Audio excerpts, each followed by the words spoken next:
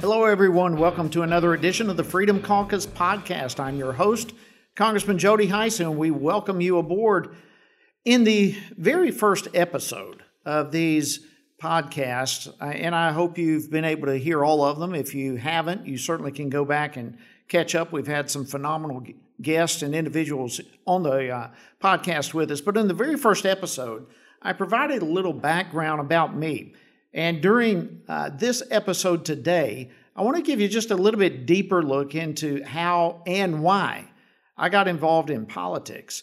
As many of you know, prior to coming to Congress, I served as a pastor for nearly 30 years. And my first and highest calling has been and always will continue to be to serve and honor our Lord. But religious liberties is a very important issue to me. I believe that it's a fundamental cornerstone of American history, of our culture, of our government, of our very way of life. But unfortunately, as many of you are keenly aware, we are seeing today continued efforts to push religion and the expression of religion into the back seat.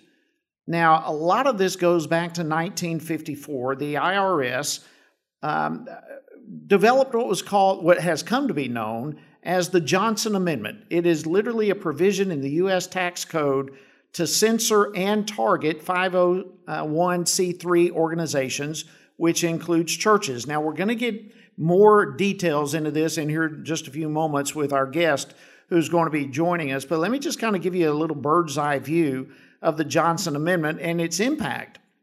It comes to churches basically saying that if you speak in your sermon or whatever a wrong message, something that is politically incorrect, there's threats of investigations, there's potential costly fines, there's even the threat of losing tax-exempt status altogether. And as I said, this was introduced by Lyndon Johnson back in 1954, behind closed doors, I might add, and it was never debated on the Senate floor. But as a result of the Johnson Amendment, literally hundreds of churches, hundreds of nonprofit organizations have become victims of an unconstitutional attack on their free speech. In fact, every election cycle, and I wish I had kept all these over the years, but pastors across the country, including myself, I used to receive alarming letters from anti-religious organizations threatening to report me and our church to the IRS if we in any way engaged in what they deemed to be political speech from the pulpit. And so to push back on that censorship, in 2008, I was one of 33 pastors across the country who challenged the IRS. That movement has become known as Pulpit Freedom Sunday. Alliance Defending Freedom was the legal arm behind it. But basically what I did and the other 32, we preached a sermon dealing clearly with political issues, and at the end of the sermon endorsed a candidate from the pulpit. And our church was full of media that day and all that sort of stuff. But what we did afterwards is send a letter to the IRS along with a video copy of the sermon. And we basically said to the IRS, here's what we did. Here's the message. We're not hiding anything. We don't believe what we've done is unconstitutional. In fact, we believe your IRS code is unconstitutional, and we challenge you to come after us.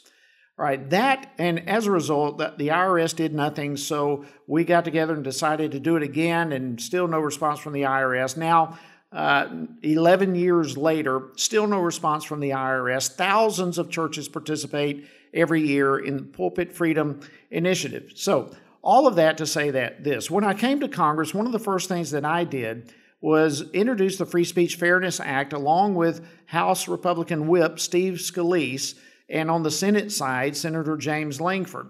And our efforts were to try to permanently restore the constitutional rights of our faith-based organizations and nonprofits. Overall, the Johnson Amendment has created two very real problems within our legal and our tax system. For one, it is clearly unconstitutional. The U.S. Supreme Court has stated in numerous cases that Americans do not give up their free speech rights simply by going to church, and that certainly applies to religious organizations and churches. You don't lose your constitutional right at church, any more than you don't lose it in some other place. And so when it comes to someone's own speech, that individual may choose to exercise some discretion or whatever, but the government coming in censoring speech is in blatant violation of the fundamental First Amendment rights outlined in our Constitution. The second major problem is the irregular enforcement of current law by the IRS, that there is no transparency. There is not even any clear interpretation of when you are breaking the Johnson Amendment. So I applaud President Trump. He came in vowing to destroy the Johnson Amendment. Some of you may remember that. He actually has issued an executive order to promote free speech and religious liberty. He did that back in 2017, I believe it was. It was an important first step, but we need a permanent legislative remedy that codifies and corrects the tax code as it relates to our nonprofit organizations, something that is constitutional, something that protects our free speech rights. And I often hear from supporters of the Johnson Amendment about the importance of maintaining a fine line between the establishment of religion by the federal government. Okay, that may be good and fine, but that principle works both ways.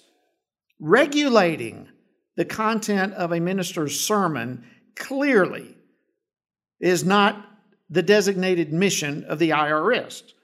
The government simply cannot and should not be in the business of policing speech.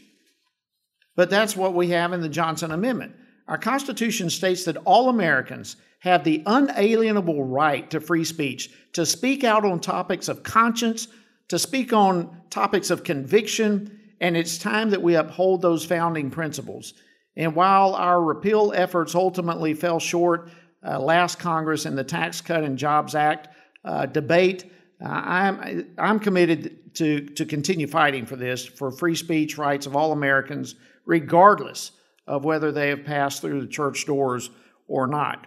So hang on, we're going to be joined by Tony Perkins and go deeper into this and other topics.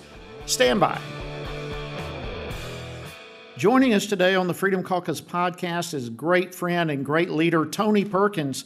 Many of you know him, who he is. He's the president of the Family Research Council. He also is a host of a nationally syndicated radio show entitled Washington Watch.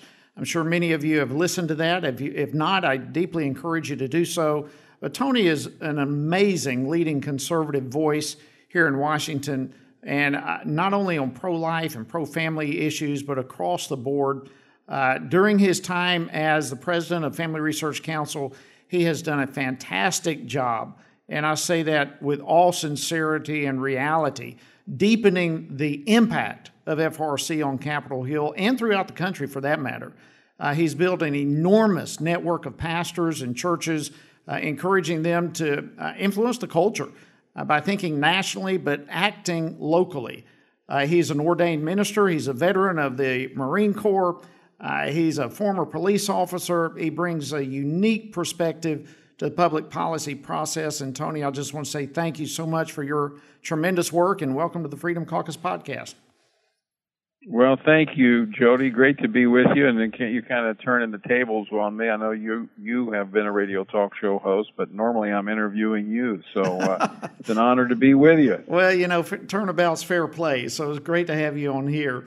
Listen, Tony, let's just start a little bit about you. I mean, you've got just an amazing resume. It looks like you've done a little bit of everything over your life. But for our listeners, just tell us a little bit about yourself and the incredible work that's being done at the Family Research Council. Well, thank you. That's very kind. Actually, what it is, I just can't keep a job, so I just keep doing all the different things. When I grow up, I'm going to figure out what I want to do.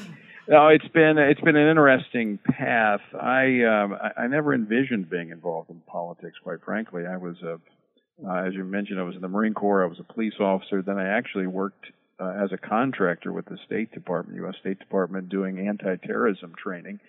And it was then I began to realize how politics influenced everything.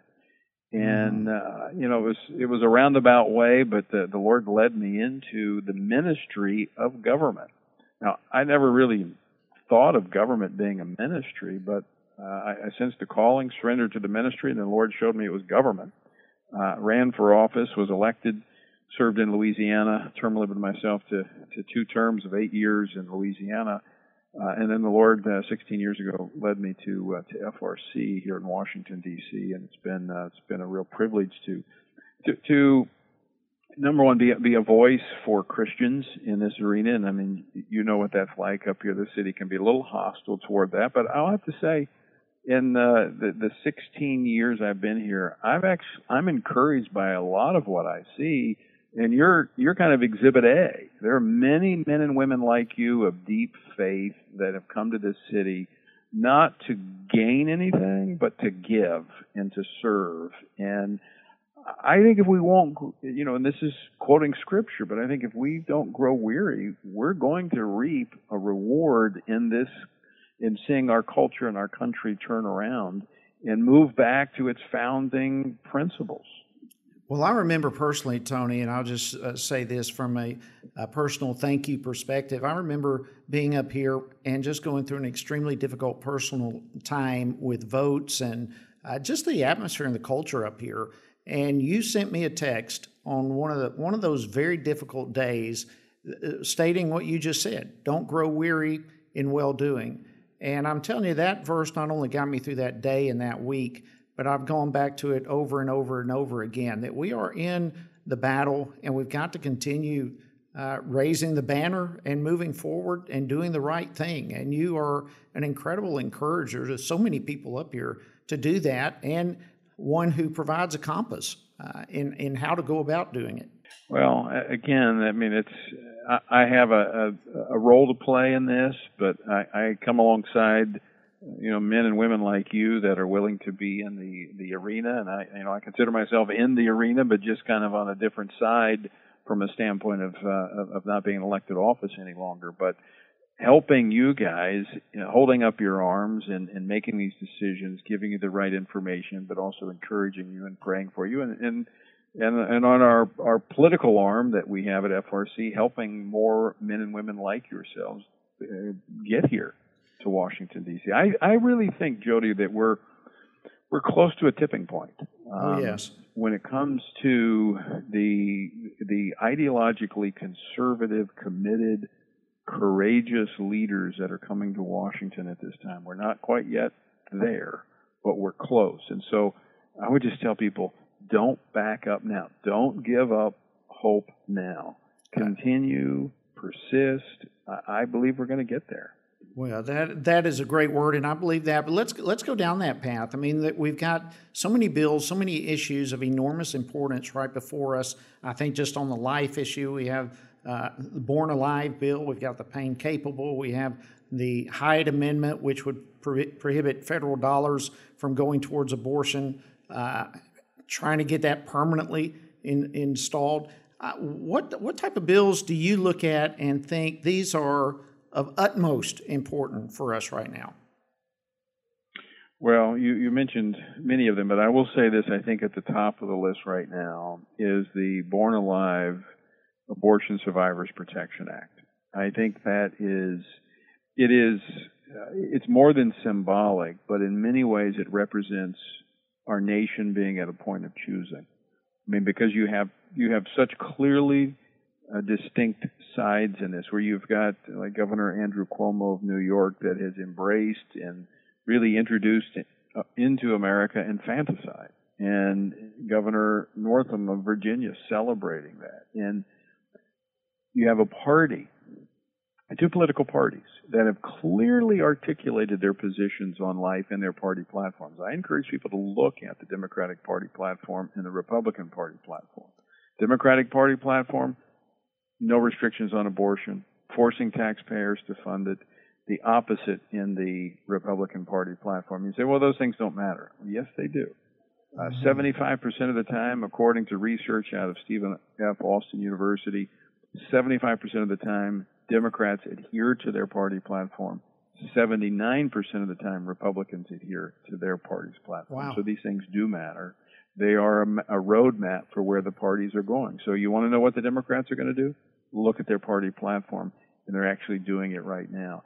I think if we get this wrong, Jody, and we go down this path to where we sanction infanticide, murdering babies who have been born, I mean, that's a line. I mean, abortion is horrific, and I think we're close to actually seeing that change. I think we're very, very close to seeing America becoming a predominantly pro-life nation again. I agree. And that's why I think this push by the left to thrust us into really a new frontier of infanticide, we've got to resist that. And I know you and many others are leading this charge, but this is something that every Christian, every conservative, every pro-life American has to join in this effort to ensure that we don't go there. The president's committed.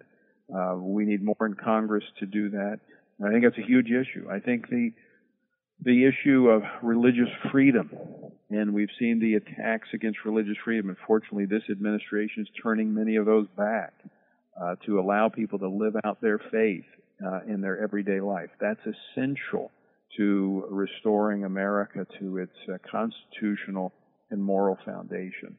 So big issues right now, but part of it, we all have to assume our responsibility, and part of that is just exercising the freedoms that we currently have.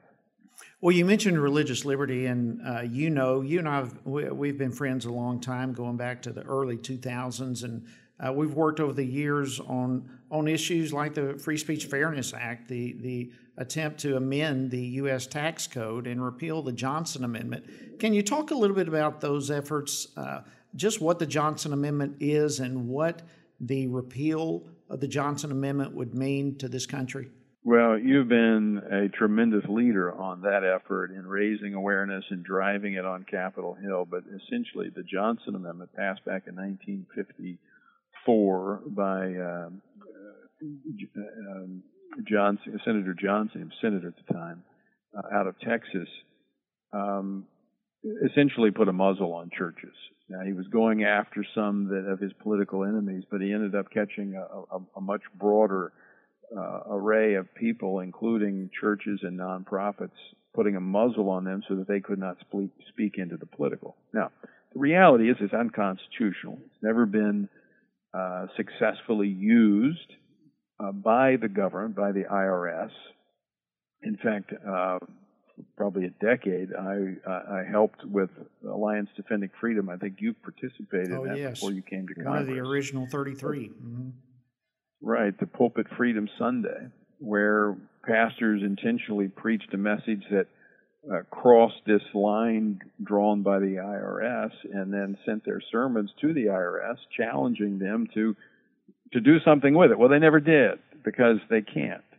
But what has happened with that, these leftist organizations have used this law, the Johnson Amendment, to intimidate many churches into silence. And so the president made it an issue after yourself and others, Steve Scalise helped in this, Mike Johnson helped in it, raising the awareness of this. And so the president, by executive order, has protected churches, and it's limited, but it's temporarily in place. But what needs to be done statutorily, and I know you continue to lead that charge, but we've got to have 218 votes in the House to make that happen, and we're not quite there yet. We're not under the current circumstance here with the Democratic Party in the majority, but momentum is continuing to move forward. More and more people are becoming aware of the Johnson Amendment.